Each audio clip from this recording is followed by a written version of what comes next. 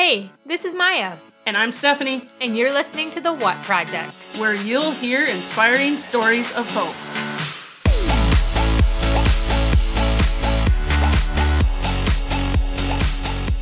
Hey everyone, welcome back to The What Project.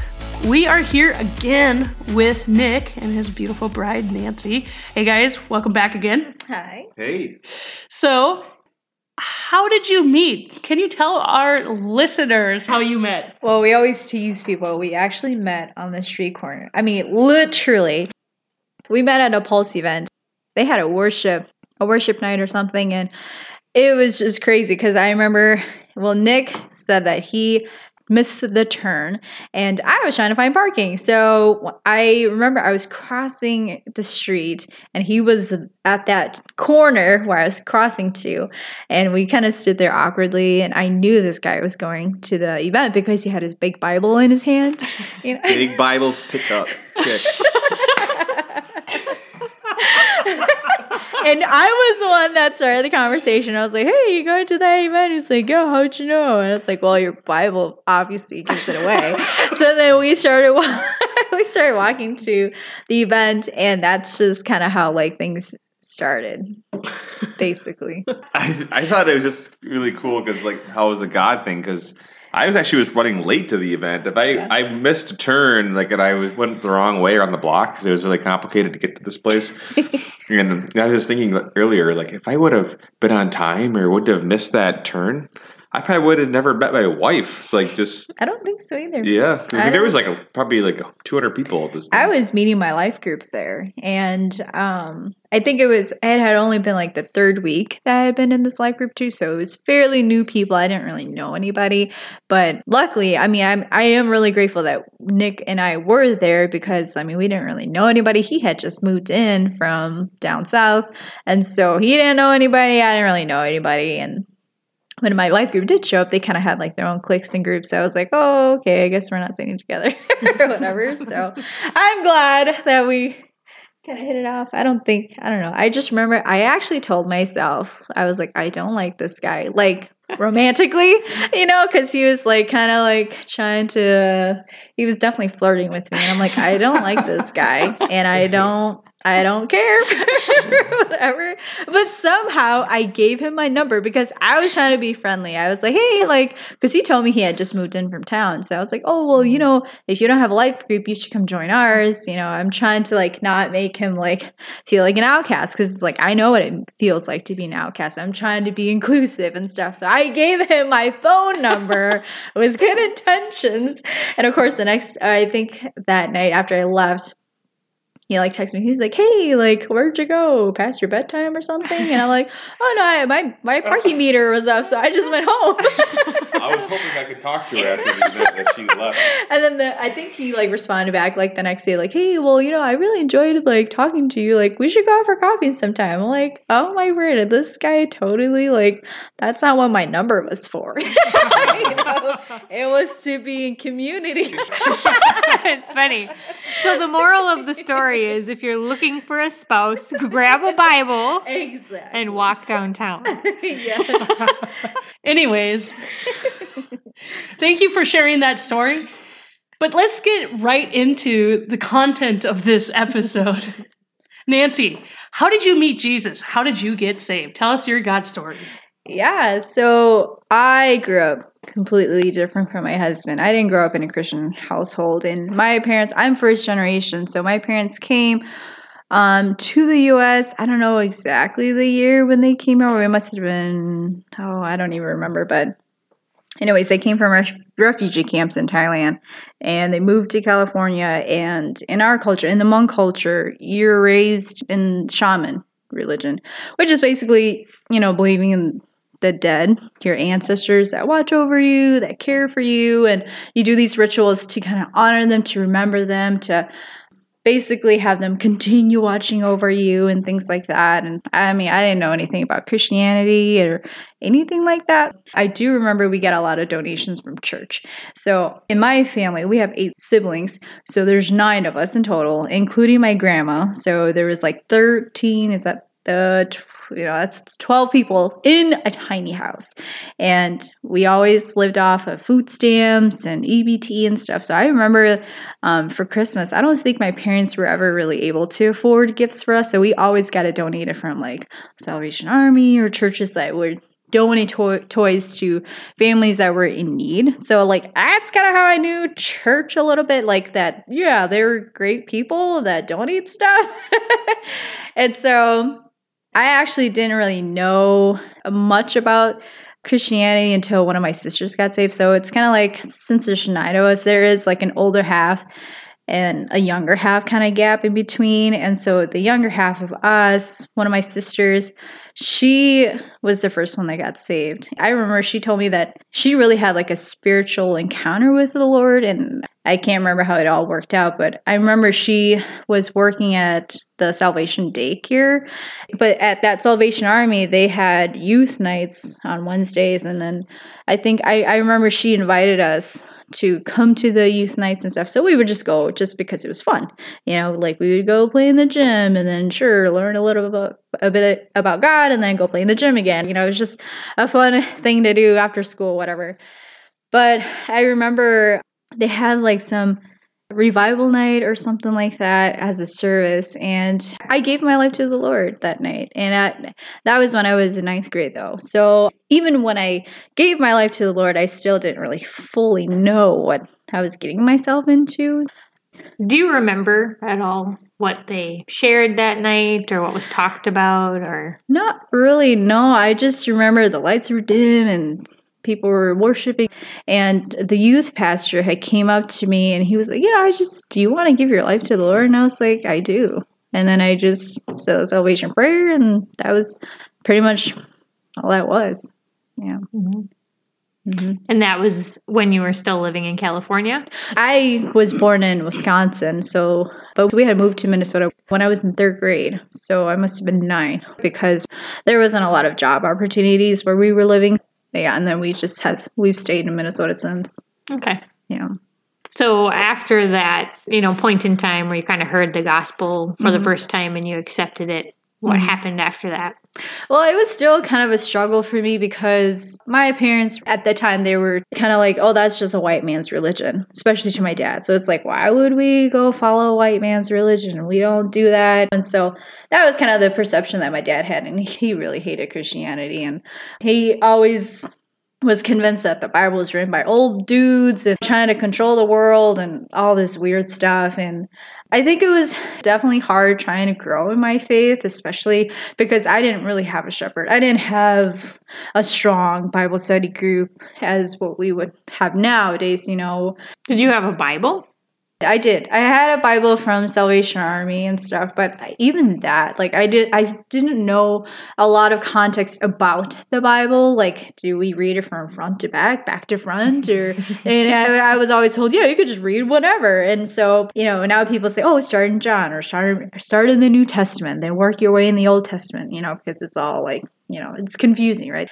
So you said your dad didn't really care for your desire to explore Christianity. Nope. But one of your sisters had already gotten saved. Mm-hmm. Where did your mom stand on the issue? I think my mom had always leaned toward Christianity, but she was kind of on the fence too. She was more like, oh, let's just believe whatever is good, right? So it's like, okay, well, when I'm having a bad time or I wanted to know something of the future, I'm going to go see a shaman person, or I'm going to go see somebody that can tell me the future. And so, but then let's just pray to God anyways, because he's nice, right? And he's a good God. So you just believe it, all the good things out there. So that was kind of where she stood on that. So in 9th grade, you kind of made a commitment to God. And then you faced kind of some pushback from some of your family. Yeah. So how did you go from that place to where you are today? Yeah. So it was a lot. I don't think my dad, he mocked us a bit. He would just laugh oh, whatever. You guys just believe in this make-believe kind of religion. But I think for me, what was really hard to even navigate more out of was the group of friends that I was with when I was when I was a freshman. Not that I had terrible friends, it was just people who were just of the world. You know, we would go to parties and drink and just do stupid things that teenagers would do. And I remember I was such a baby Christian, so it's like I didn't know where I stood either. It's like, yeah, I mean, I believe in God and stuff. I don't know why, but I just know that He's good for you, you know? And so it's like, luckily at that time, no one had really asked me about my faith because, one, they just didn't care. So I didn't really have to defend my faith. But I would always have this desire to be righteous, you know, to follow God 100%. But like first, and at that time too, I was always in a relationship. I had never known or realized that I had a lot of depression when I was like a teenager. And it was because my parents, they weren't really there for us. You know, my parents, they were workaholics and they always wanted to provide for the family or whatever it was, you know, and they come from that poverty mindset where it's like, I just can never have enough. So I don't think I ever really saw my parents growing up. I mean, my grandma was really the one that kind of raised us, and we kind of raised ourselves, you know, like my older siblings, we all kind of raised each other. And so basically, as a teenager, you know, when you kind of lack that relationship with your parents, you kind of tend to look for love somewhere else. And I didn't realize that at that time. It just kind of happened. And so I had always been in a relationship, and I always felt more secure by being with somebody or being with a guy, you know, and making me feel validated or comforted even. And it was hard for me to break out of that cycle, and that's what really pushed me even more back in my faith, because obviously I was not dating a believer. So, you know, it's just like going through the motion, like, okay, he wants to go to a party, okay, I'll just go with him, and they do, you know, stupid things there or whatever, you know, you just kind of like, okay. But then I remember I would just feel guilty, like, oh, I know I don't want to live this lifestyle, but I keep doing it anyways because I feel like I'm stuck. I can't get out. I mean, this kind of continued on even until I graduated high school. And I felt like I just never had enough courage to really leave that kind of environment.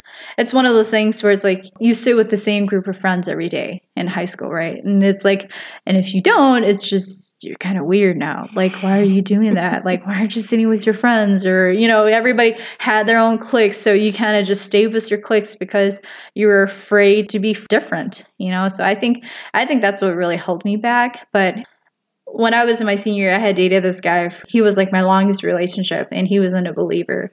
And I can't remember how many years we dated, but it must have been like 3-4 years or something.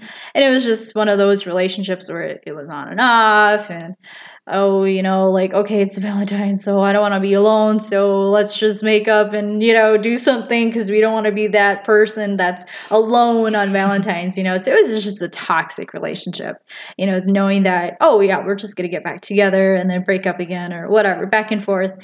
And so, but through that journey though of dating this guy, I remember every time I had gotten drunk or something, not that I got drunk a ton of times, but just even in like being involved in those activities of, you know, the parties and all that stuff. Like I remember that it was always on a Saturday, right? Saturday night, and then you wake up on a Sunday, you're supposed to go to church, but you're not going to church because you're hungover or you just don't want to go. And I just remember like I felt embarrassed because like I knew I was living this double life. You know, it's like, okay, I'm partying on Saturday, but then it's like I'm trying to wake up to go to church on Sunday to be a good holy person. Like it was just foolish. And I remember he made fun of me for that because he's like, yeah, you live like you're like a Christian and stuff, but it's like you're partying with us on Saturday night and trying to wake up to go to church on Sunday. That's just contradicting the Christian faith. And I remember that really hurt me. And I was like, oh, that's true. Like, I don't know why. You know, like, I don't know when I'm going to get out of this, but. Do you feel like it was almost like you had the Holy Spirit that kept convicting you, but you didn't have the tools to change? I think so, because I remember I got baptized when I was either in 10th grade or 11th grade. So it wasn't that much longer after I had given, you know, or said the salvation prayer, because I got baptized. Well, I didn't get baptized like in a fancy place, but I got baptized in my bathtub with my two sisters. that we were all saved at the time. And it was like probably midnight, I think, when I got baptized. It was just like, I remember there was like some spiritual warfare going on a lot. And it was always spiritual warfare at the house because my parents weren't believers. We were. And so it's like, but we were still under my dad's household. So it's like you kind of have that barrier where it's like, I can't dig deep, but it's always clashing.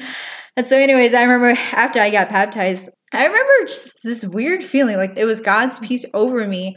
And that's when I knew that like there was the Holy Spirit that always nudged me to like, hey, like maybe we don't have to do this, but then you still do it anyways, you know? Mm-hmm. So did you and your sisters like baptize each other? Like it was just something you felt like doing together? Or no, I was the only one that got baptized. So you just felt convicted to be baptized? Or no, how did that? It was actually a really strange night that night because I remember I was sleeping alone and like I just felt like this really demonic presence in my bedroom, and I was just like scared. And I remember I like woke them up. It was close to midnight, and I'm like, you guys, I'm just really scared. And they're like, okay. So then we were praying together on the bed, and then my sister, she's more of like, at the time, I consider her more of like the most spiritual one because she was just always, I guess, on point. I don't know. so she just asked me like, hey, do you want to get baptized? And I was like, sure. I didn't even really know what it meant, but she's like, okay. And then I was like, well, don't I have to like do something or whatever? She's like, no, we're just going to baptize you in the bathtub, and then we, just got baptized in the bathtub.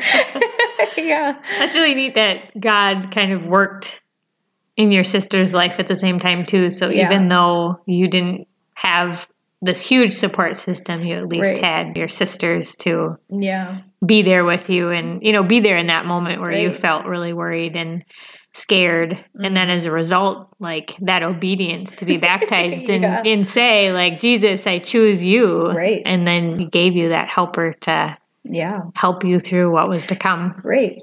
Absolutely. And so fast forward from that. And I think that's what really convicted me, throughout my entire like high school life, I guess. But the breaking point for me in my senior year was like, I was like, you know what? I'm tired of living this double life. I'm going to take it more serious, but once I leave school, I won't be around my friends anymore that I've always been with. And I know that once I cut them off, like I won't really have that influence, or I won't have that obligation to hang out with them or go to parties anymore. And I remember I had made that commitment. And I was actually too, it was like my faith was definitely challenged because at the time, like, of course, every girl or woman out there, we have a desire to be married. And I had dated this guy for a long time. And I remember I was like, oh, well, we should just get married because we've been together for so long. And he's like, why? We don't even like have money. And he was concerned more about the logistical things. But I'm like, well, because we love each other, that's all you need. We had talked about moving in together. And I was like, yeah, maybe we could just move in together because that's normal, right? Nowadays. And he was like, no, I don't know. So we had just talked about it. And then I remember I felt it in my heart. I was like, okay, if I move in with this guy, like I know I'm not going to follow God anymore because he's not a believer. And if he is going to be my husband, like I have to obey what he wants, or like, it's under his authority, not mine.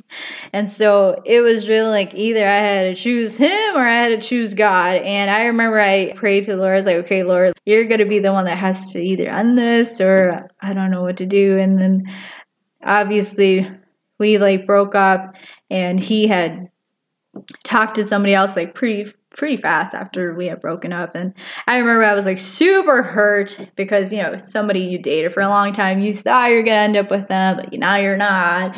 And I think that was what really was hard for me to let go, is because it's like, it's just your comfort zone, right? It's like, okay, you've just been with this person forever. And now I have to learn how to be by myself, which I was never really by myself or single because I had been in the cycle of, always dating somebody or being with somebody. I don't even think I really even knew who I was or what I wanted or what I liked even, and so that was kind of your comfort zone and your, didn't want to security. Get out. Yeah, exactly. Didn't want to get out of there, even though I knew it was bad for me, And so, anyways, after we broke up, I really felt led to be involved in this ministry called Messenger Boot Camp. And it was an 8-week intensive course. So it was every Saturday for 2 months, all day, where you literally learn how to be a missionary, or it becomes a daily thing, and not just like, oh, you travel overseas and then you share the gospel and whatever. But it's like, no, the gospel needs to be shared here, right where you are, and to your neighbor. It's not,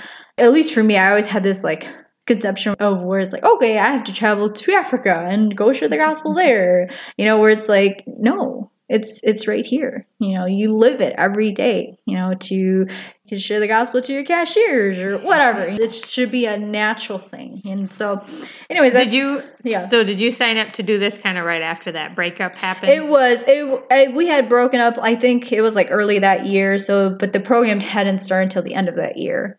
And so at that time, that was when I was the most heartbroken and depressed, because I was finally learning how to be by myself and learning who I was, my identity in Christ, and what I really desired, I think, had for a long time, throughout all the years, from the time I had said the salvation prayer to up until I had graduated, all those years, I had desired to live righteously for the Lord. And finally, now I had that opportunity to finally live it out.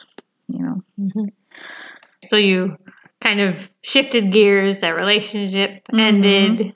God kind of set you up to be able to grow. You signed up for this boot camp. And then once you started going, every Saturday to learn, what happened in your life? So I learned a lot. That was really intense. It was 8 hours on Saturdays, and basically it was 2 hours lecture. And then for lunch, you had to go out and actually try to pray for somebody or do something that was obviously out of your comfort zone, which is basically you're just living out Acts, the book of Acts. And then you come back, recoup, share, testimonies, and then more lecture. But then at the end of it, the Great Commission was this trip to New York, and it was a week-long trip. And basically it was 24/7 sharing the gospel. So when we were in New York, you had to sign up for I think 12 shifts, and it was all 24/7. So it was every 3 hours, a group would be sent out to a certain part of the city, and you would go and pray for people, pray for the sick, pray for healing, share the gospel, share the truth with them. That was so uncomfortable, because that was actually during the time of Halloween too. And in New York, that was a huge thing, the gay parade. That was a big thing for Halloween night. And I remember when we got sent, I was so scared. I had never been so scared in my life, just because, we were on the subway, and it was just packed of people. And I remember just freaking out, and then, they all start, the whole group just starts singing gospel songs and stuff. And I'm just oh, do I want to do this? Or, do I want to be known as a part of this group, because I'm so scared? Yeah. So when you decided to go in all in for Jesus, he asked you to go all in. All in, yeah, seriously. He's it's time, But that was one of the greatest experiences of my life, because that night at the gay parade in New York, I remember I prayed, and we always have partners, so I was with somebody, and there were just so many people there. And I just remember, I'm Lord, I don't want to be that person where it's I'm just sharing the gospel just to share it kind of thing. I wanted to be a divine appointment. And I remember I was Lord, you're going to have to bring the person to me. There's just thousands of people there that are drunk, high, just everything there, And so I remember I was standing at a lamppost, and we were all wearing white t-shirts so that we, people would know our group. And I think it said Messenger on there. And so this guy came up to us, surprisingly. And we also had flyers and stuff to pass out to people that was talk about the gospel and stuff. And this guy, somebody must have passed one of the flyers out to him, and he came up to us because we were in those shirts, so he knew we were part of the group. And so he comes up to us, and he's hey, honestly, I don't even really remember the story, but I remember he had questions about God. And we were talking about love, and I asked him, I was like, well, what do you think love is? And he's like, well, I think love is love. It's not so much about what's on the outside, it's about what's on the inside. And I think that, basically he was saying that it's okay to be gay if you want to be gay, because it's all about love, right? And I remember I told him, I was like, well, I just want to let you know, like, actually, that's not how God defines love. I remember he was like really like discouraged after I said that. I could tell he's kind of like, oh, you're one of those, like those Christian people that are so against us, whatever. And, but anyways, I remember I told him, I was like, hey, but you know what? But God still loves you, and it's just this journey we go on and we have to learn it together and stuff like that. And this guy was Italian. And I remember I had asked him, like, yeah, like, do you go to church and stuff? He's like, well, and he didn't really like church because in Italy, in Rome, they have a lot of Catholic churches there. And so he had this preconceived idea where it's like, oh, churches, yeah, they just really want money, because that's what their churches do in his hometown, at least. They're all about money and all that stuff. And I was like, oh, well, what about, have you thought about God, and like, do you pray to God and stuff? He's like, oh, well, I always think about praying to God, but it's like, yeah, I don't know, I'll pray sometime or someday, or kind of thing, like put off on the back burner. And anyways, as the conversation was ending, I remember I had asked, I was like, oh, well, can we just pray for you and stuff? He's like, yeah, we could pray. But before I started praying, I just really felt like the Lord was telling me, tell him to pray. And I was like, oh, okay. So then I was like, hey, Kasim, I really feel like the Lord wants you to pray. And then he's like all shocked, like, what, me? I don't know what to say. Like, oh, what? He's just like, and I was like, just pray what's on your heart. Like, just pray. It doesn't have to be scripted. Just whatever's on your heart, just pray. And then he's like, oh, well, I don't really, and he kind of had broken English. So he's like, oh, I don't really know English well. And I was like, well, just pray in your language. That's fine too. Maybe we don't want to understand, but that's okay. It's probably even better, And so then he's like, okay. So then I remember he started praying in Italian. And I remember that was like such a beautiful moment, because it's like, I don't really hear Italian, So it's like he prayed in Italian and we just closed in prayer. And then that was the end of it. And I just remember I was so encouraged by that, because I just knew that was God's divine appointment, that night. Yeah, so you didn't have to seek someone out. Someone approached you, and but you were willing to step out in faith that way and be one of those people that was standing for Christ. Yeah, that's neat. So after that program and after your trip to New York, what happened next? So it was actually my 21st birthday when I was there. And I guess I didn't have a lot of expectations there, but I was just like, Lord, like, it'd be kind of cool to get something. I mean, I was away from my family and friends, and I was with people that I didn't really know. But I remembered the last night, some guy came up to me and he's like, I just really feel like the Lord wants you to know that you're going to start traveling to the nations and stuff. And I remember I was so encouraged by that. I'm like, really? And I had never flown from New York. Was my first time ever flying. I mean, alone and flying on a flight or airplane ever.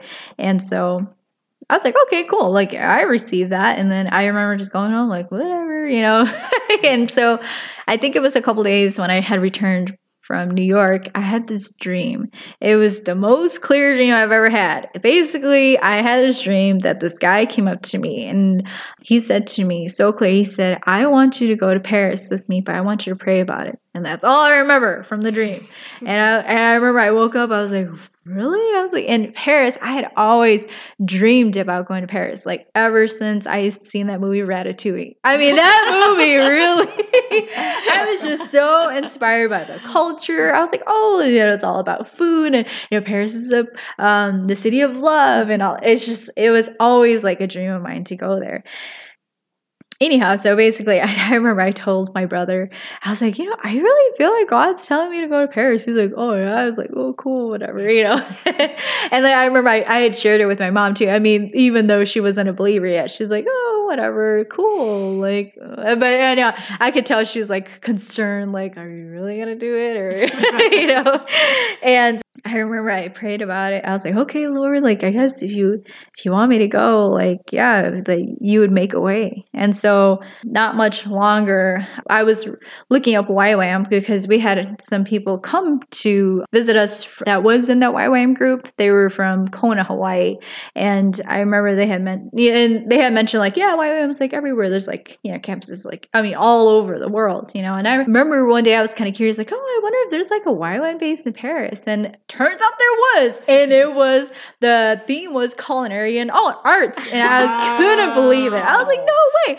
So then, but I just really felt at peace about it. So I remember I emailed them and I shared like my testimony about New York and just like kind of told them like, yeah, I just really feel like the Lord is leading me to come to, you know, YWAM here. And then like, I think it wasn't even like, not even 24 hours later, I got an email response back from one of the staff leaders there and just like, wow, that's such a great testimony. We're actually starting our DTS in the fall and it is started in September. So he totally opened the door. I mean, even though like from the time I had learned that to up until the start of the DTS, I still had doubts like, oh, am I really supposed to go here? But I remember it was kind of smooth sailing. Like I got my passport. I mean, everything came on time. I was prepared to go. And that was definitely life-changing for me too. Just to backtrack a little bit for someone who's maybe not familiar, what is YWAM and what is a DTS? Oh, right. So YWAM, it's Youth with a Mission, and they do discipleship training school. That's what DTS stands for. And then there's all sorts of DTSs that they do. You could do like a 3-month where it's kind of accelerated, or you can do a like 6-month one. So basically what it is it's 3 months of learning. So every week you have like a theme that where a leader will come and teach about worship, or then they come and teach about economics or something that basically is, you know, tying in with scripture, and then you're kind of diving deeper into the word together. And then after that, you get commissioned to go on a 3-month outreach. So it's either to a third world country, or at least for mine, we actually went to Laos, which is crazy because I didn't want to go there. I was like, that's where I came from. Why would I want to go there? And I despised, you know, our culture because it was so, you know, in the Hmong culture, it's really sexist, you know, and women don't have a voice, and they should not be heard. And it's just a very biased culture, you know, men are the one in favor.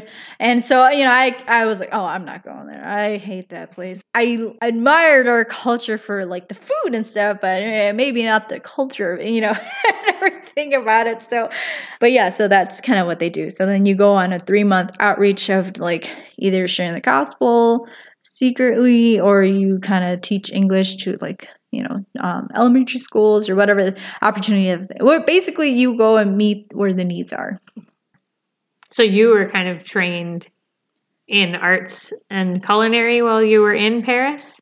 Yeah, so actually we did a lot of cooking, which was great. I mean, man, the food in Paris was really good. I mean, the bakery there, I mean, they baked all their stuff fresh every day. So it's like, I miss eating all the baguettes that they had there, the eclairs. It was so good. It's nothing compared to like the States, unfortunately. But yeah, so I mean, I wouldn't say I'm the greatest cook, but I always, did have a passion to cook. But so after you did your training in Paris, then you found out that you were going to go to Laos, which you were, that was like the one place you said you didn't want to go. It's funny because the leaders had actually told us to pray like where we're supposed to go. So I think we had 3 choices. At the time, it was the Dominican Republic of Congo, Vietnam, or Laos. And I was like, well, I'm not going to Laos, so I think I'm going to Congo.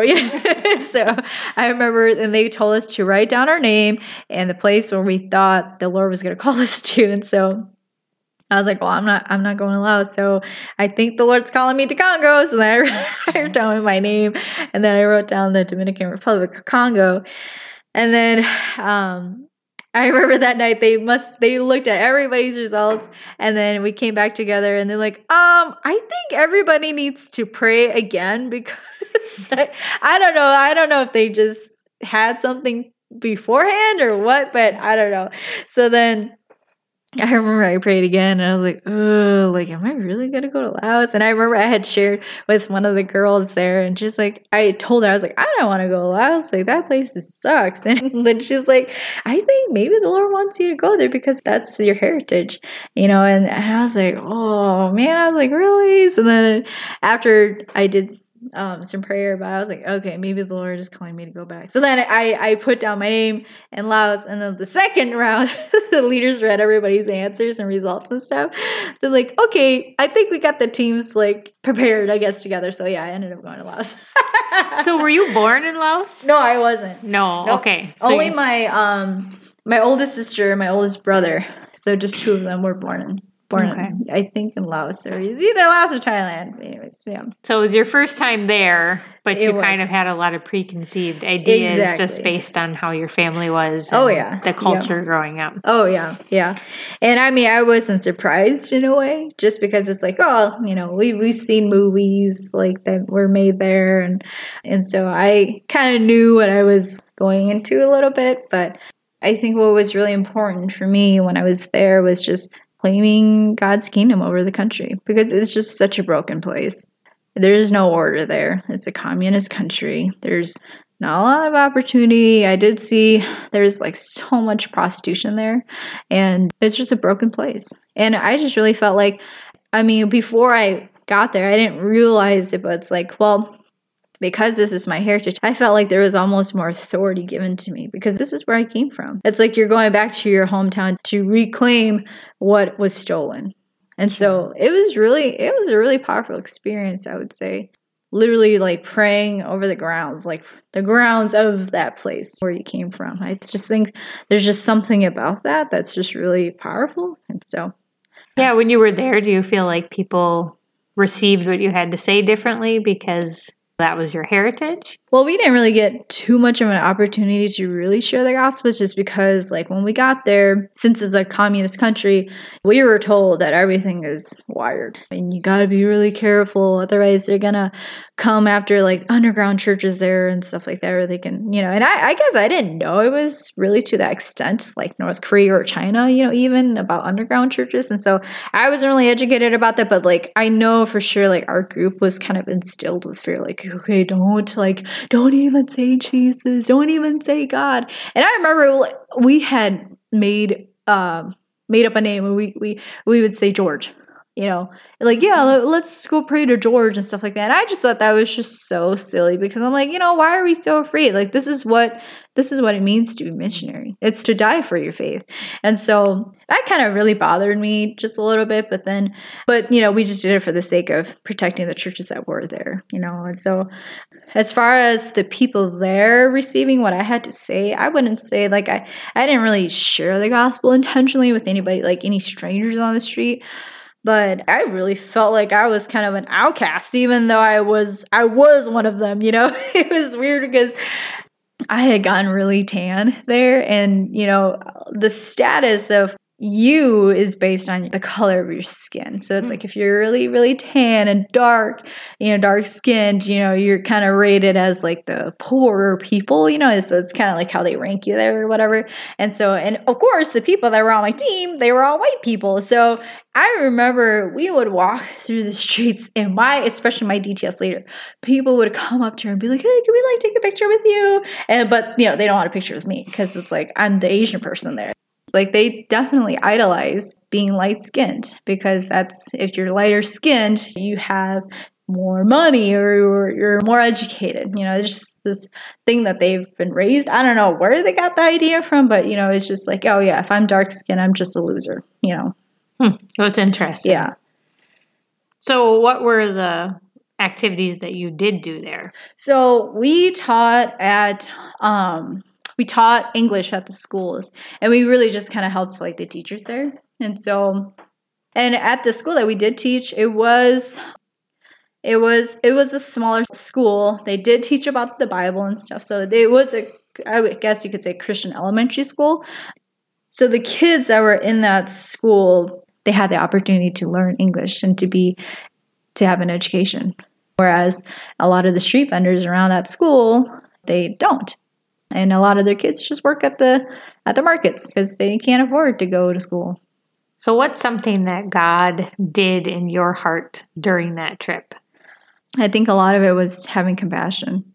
I didn't really care for my people, I would say, or think too much about it. To me, I just thought it's kind of like a lost cause. Like, oh, these people, I don't know. Like, would they ever turn to the Lord? Probably not. It kind of follows with the story of the Israelites. It's like they've seen God, they've been with him, and they still rejected him, even in the end. And so I guess I just kind of had that assumption that's like there's no hope for this country, because it's like I don't know where would we even begin. I mean, the government's corrupt. There is no justice here, but I mean, the Lord really taught compassion, and I was really challenged with really learning how to hear from the Holy Spirit and to hear correctly too. And especially like when you're on a team, again, even though it was a team of 6, it's day in, day out. We have every meal together. We do everything together.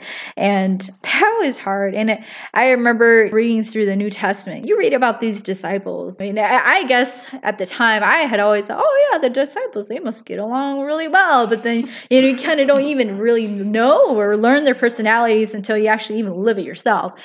I think I even remember praying to God, like, oh, Lord, I want to know what it's like to be a missionary. Oh, well, I definitely learned when I was there, because there were some people I didn't like, but it wasn't so much about liking each other. It was about how can we be a team together, because we all had such different backgrounds in our faith, and some people didn't believe in the speaking of tongues. Some people did.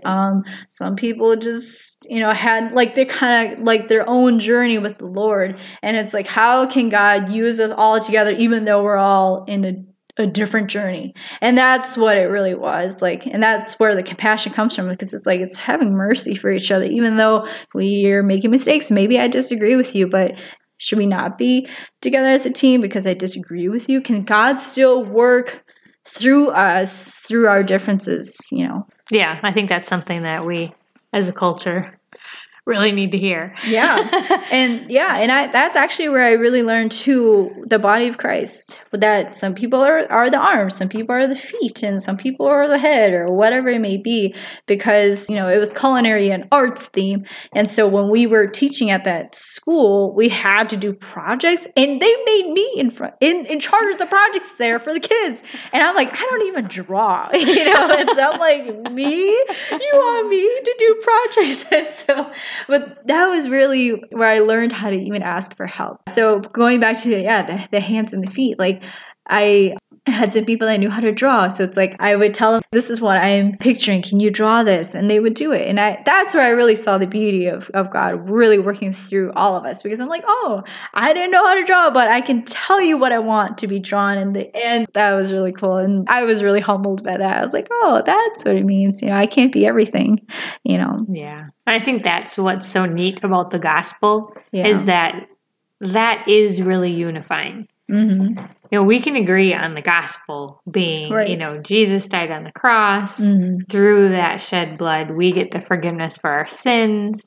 All we have to do is repent and ask for forgiveness and believe in that act, and then we can be saved. Right. And I think you can find so much common ground in that, even if you don't agree on other things. Exactly. And like your team demonstrated, you can still do something productive if you're focusing on all the things that you can agree on and all the ways that you can support each other, rather than it being like, let's sit down and talk about all our differences. Right. Yeah, let's debate who's right and who's wrong. Right. So perspective plays into it a lot, and just sharing that common ground. I think if we as Christians spent as much time talking about what we agree on and celebrating that, rather than some of these farther out issues that don't have the same eternal consequence, we would be a lot more productive. Oh, for sure. If churches could work together. That's kind of our heart even behind the What Project. Like, we're not asking to interview people that agree on every belief system we have. That's not our goal. Our goal is, let's find people that have the same relationship with Christ that we do. And let's talk about that. Yeah. And let's celebrate that. And let's celebrate what God has done And then we can work together to keep glorifying God, because that should be our ultimate goal. Right. And Paul even talks about that, where he's saying, like, why are you guys even arguing about what I believe in? And he was like, it doesn't matter what we believe. Really, what it comes down to, it comes down to Jesus. You know, it's that. I mean, maybe I have a preference, but that doesn't mean that I'm right. Yeah. And I think there's black and white in Scripture that, we can definitely point to and be like, yep, this is a non-arguable thing. Right. Yeah. But there's so much that is kind of a gray issue and that can be effective in one place and not effective somewhere else. You know, even just culturally, like the way you grew up is culturally different than me. So God had to call you in a different way. That doesn't make the way you got called right and mine wrong. It just means that God was working in a different way in our lives. Right. And I think sometimes we're so quick to be like, well, that's wrong. And sometimes that's necessary. And sometimes we have to be willing to take a stand. Right. But then there's other times where it's like, we don't have to fight about this. Yeah, exactly. Yeah. So after you kind of finished up with YWAM, what happened kind of next on your faith journey? Well, I think it was a week before we had returned home, but there was like a week session where they were trying to teach us about culture shock, because we had been together for 6 months' time in big groups. And then, of course, when we were commissioned 3 months to somewhere else for in smaller groups, it didn't matter, right? So it's like we've been all over the place, learning all different cultures and being together all the time. And what does it mean to kind of like go back to home? And what's that going to look like? How do we kind of go back to normal, basically? And I remember thinking to myself, I'm like, I don't know. I mean, I wasn't too scared about like, oh yeah, going back to the States, like seeing people wearing pajamas at the grocery store, like who cares? You know, like, I mean, you know, like culture shock. Oh, okay. You know, I think my biggest culture shock was just like being alone again. It's like, I'm not living in a group of 25 people anymore, where we're all with accountability 24/7, literally. And I remember, I think when I did come back home, I was burnt out, because it's like every day, it's like we pray, we read, we go on the streets, and then not doing that back at home. And then, of course, my parents were still not believers at that time. So it's like, okay, I moved back to my parents' home, where it's like, it wasn't the greatest environment. I mean, it was still pretty toxic in a way where it's like the spiritual warfare, you know, it's like, okay, I'm living in a house that's still a shaman, you know, so it's like, okay, how do I navigate through that? And then, of course, going back to work, how do I do that again? And I remember I just wanted to go back to normal. I remember I was like, I applied to so many jobs when I got back. I wouldn't get hired, and I don't know why. And I was like, I had never gotten rejected from a job before, and like even the easiest jobs, like a barista, I was like, and they wouldn't hire me, and I was like, that was just so strange. But I just really felt like the Lord was telling me to rest, because I was burnt out, and I didn't know I was burnt out. I just wanted everything to go back to normal and just not be like shocked, I guess, you know. But after that, I decided to go back to school and finish my associate degree in like business and stuff. I kind of like had to transition through that, and kind of like I felt like I had to start all over a little bit, just like the normal life, I guess. But even then, like I just was really confused. I didn't know what I wanted to do. I didn't know if I wanted to go on a missionary trip again or anything like that. But it was kind of hard to recoup again with like my church friends and stuff, and like just. And, you know, a ton of people would ask, like, what was your experience? And I didn't even know how to put it into words, because I'm like, I don't even know where to begin. Like, so many things happened in a span of 6 months. Like, where do you start? You know, like, sure, I had like a lot of stories to tell, but it's like, but what God did in my life, I didn't know how to put that into words yet. You know, it's interesting listening to your story. It's kind of like you felt this need to be loved and kind of have a safe place. And, you know, that was a struggle that kind of kept you from jumping in to really follow Jesus. And then God kind of helped you cut those ties. And he kind of gave you that experience, I feel like, to grow you. So then you had that foundation. So then when you came back and you were alone again and you had some time to figure out who you were, you had some foundation and you had somewhere to kind of put your feet instead of it being like, I don't know what direction to go. I don't know anything. You know, he put you through all this intense faith training. Absolutely. Yeah, absolutely. To give you a rock to stand on. Yeah. And then when you had that time to kind of develop your own personal strengths, you had something to lean on. Yeah, absolutely. And I think especially too,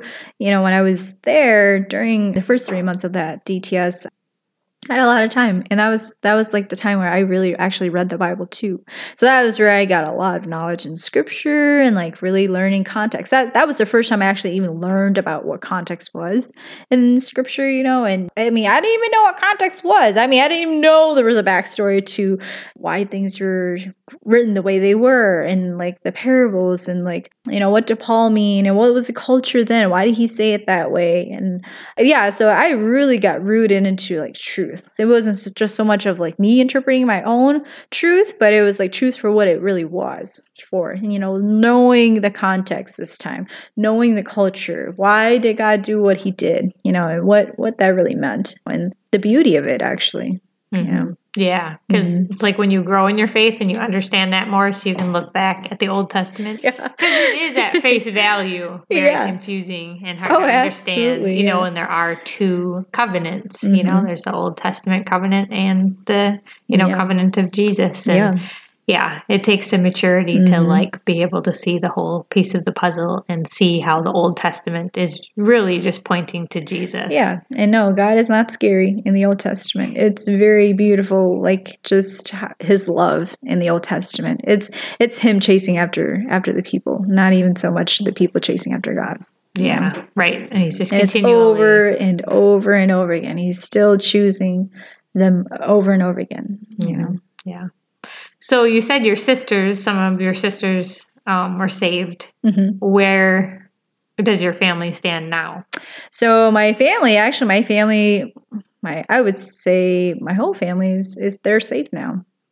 And this is after like 10 years of like praying for my family and especially for my dad. I never thought that my dad would be saved until he was on his deathbed, to be honest, just because of how hard his heart was and like how he had like, he was just really against Christianity, you know. And so one of my brothers, it was in 2019, so it was pretty recent. He passed away suddenly. So he had seizures when he was like probably a teenager, probably 14, 15. And he was studying for his IT exam, and it had been like a super stressful week for him. And usually when he would break out in seizures is if he had lack of sleep and energy and didn't really eat. So then that's kind of like when it would happen. And so my mom was, you know, she was always concerned about him, and she would be like, oh, make sure you're eating, or don't stay up so late, and, you know, and stuff. And it was supposed to be only like a 6-month IT course, but it took him a year and a half or 2 years to really like learn it. You know, it was supposed to be a 6-month course. And so anyways, my parents, you know, especially my dad, they just have this really high expectation. And every Asian family would know that, you know. I mean, what they want you to be is a doctor, a lawyer, like all the, you know, highest paid careers out there. And you just always have this pressure to be the best you can be for your parents. And anyways, yeah, he had a lot of pressure from my parents to basically pass on the first try. And so anyways, that whole week he had worked and studied really hard. And the night before he took his exam, he had like texted my sister and I. He's like, hey, yeah, like, can you guys like pray for me? Because I'm just really worried. And basically he wanted to pass. And so like, okay, well, you know, if it's God's will, maybe you'll pass. But really it comes down to just your knowledge. But I remember that day so clear, because then the next day it was a Friday. And I had gotten off work, and I just decided I was going to go see a movie that night. But I remember I was going to call him, and I was going to ask him like, hey, like, how did it go? Like, did you pass your test? But I just didn't, because I just thought, oh yeah, I'll probably see him over the weekend anyway, so I'll just ask him then. But I don't know. It was just a really strange day, I remember. And so that night when I got out of the theater, I had turned off my phone. And then when I turned on my phone, my phone like just blew up in messages. Like everybody's like freaking out. And all I could see is like that Steve had died. That was my brother. And I'm like, what? So it's like everybody's in shock. And so I'm like driving as fast as I can to my mom's house. And then when I got there, the police had already been there. Everybody's there already. And like, my mom's just like, hysterical. She's just crying all over the place, calling people. And it was just so weird. I didn't know what to really think of it, And so fast forward to that, I remember after they had pronounced him dead, they took his body and left. And my dad was, obviously thinking about, okay, what are we going to do for the funeral and stuff? And my sister and we told my dad, we're like, hey, Dad, like, I think that it would be really honoring if you actually did a Christian funeral for Steve because, he was a believer and we really believe like he believed in the Lord and he got baptized, he got saved. And, I don't think that it would be right for him to have a shaman funeral. So we told him that and just something for him to think about. But then eventually my dad reached out to the pastor that my brother and his girlfriend had been going to. And so that pastor came and kind of like, okay, let's learn about this church and stuff. And so that's kind of how they got introduced to the gospel and like what it meant and like how this is like a turning point for them. Like, okay, what do you really think actually happens when you die? And so then the month after my brother's death, my dad had burned down the shrine. Like they totally converted. It was, wow. So about a month after, like he had completely changed, and God used that like introduction of the gospel through your brother's death. God redeemed that. I guess he didn't. My brother didn't die in vain. Put it that way. Yeah. Well, and what a message too that like no one is too far gone. Mm-hmm. Your dad. Yeah. Probably never thought. Yeah, right. Believing in a white man's religion. Yeah, right. But and just, for all of you guys too, after kind of, feeling that pressure to give it up, but you were faithful, and then to see God be faithful, and now to have your whole family following Christ, like what a testimony. Right. And, they're still growing. Everybody is always still growing, but yeah, God is faithful. And I continually pray for my parents. Like, my dad has come a long way. I mean, he didn't grow up, like, having a good father. He grew up in a pretty abusive home. If you didn't get it right, you got beat up for it. Or if you didn't say the right things, you kind of got beat up or whatever. Just so he didn't come from a loving home. And honestly, that's not even really nurtured. In our culture, you don't say, I love you. In our culture, that's just weird. You don't show emotions. You just... If I got you something or bought you something, or if I'm providing you a home, that's me loving you. I don't need to tell you I love you, So it's kind of like emotions are really kind of a strange thing in our culture. So to have my dad show that to us, something that he's never even been given. Not that that's an excuse for him, but it could be either way. Some people who didn't come from, that kind of nurturing or whatever, they can still change that. They can still choose to change that. Like, well, I didn't grow up like this, but I'm not going to choose to be like that. Yeah. But God's kind of actively changing that cycle in your family. Yeah. And it's just a testament of how God loves us and how he does care for us, because you can see that reflected in how your father has changed after encountering him. Mm-hmm. Yeah. So Nancy, you come from a culture that is a lot of performance that you mentioned. And your father and your mother kind of had a hard time expressing love. Mm-hmm. What would you say to people who come from that kind of background where their mom and dad might not be saying they love you, or might be more about going to work and providing for the family and a performance-based culture? What would you say to those kind of people?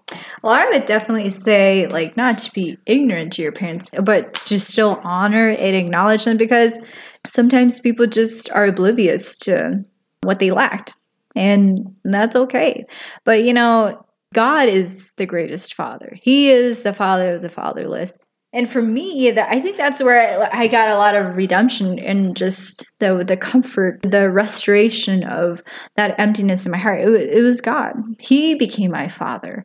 And so don't be discouraged because maybe your parents may have lacked. And, no parent out there, even Christian parents, nobody will ever do it perfect.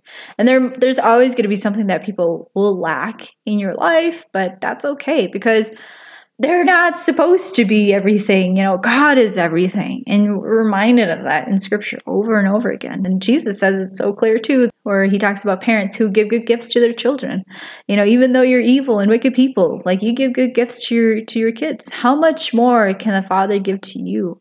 And it's just so profound, how much God loves us and cares for us, and that He's the one that's always chasing after us. Even though we're the wanderers, we're the prodigal son who wanders away, He's always the one that still desires and chooses us, even though we don't choose Him. Thanks for joining us today on this episode of The What Project. If you would like to stay connected, go follow us on Instagram and Facebook. We hope that you have a great week, and that you will join us again on the next episode of The What Project.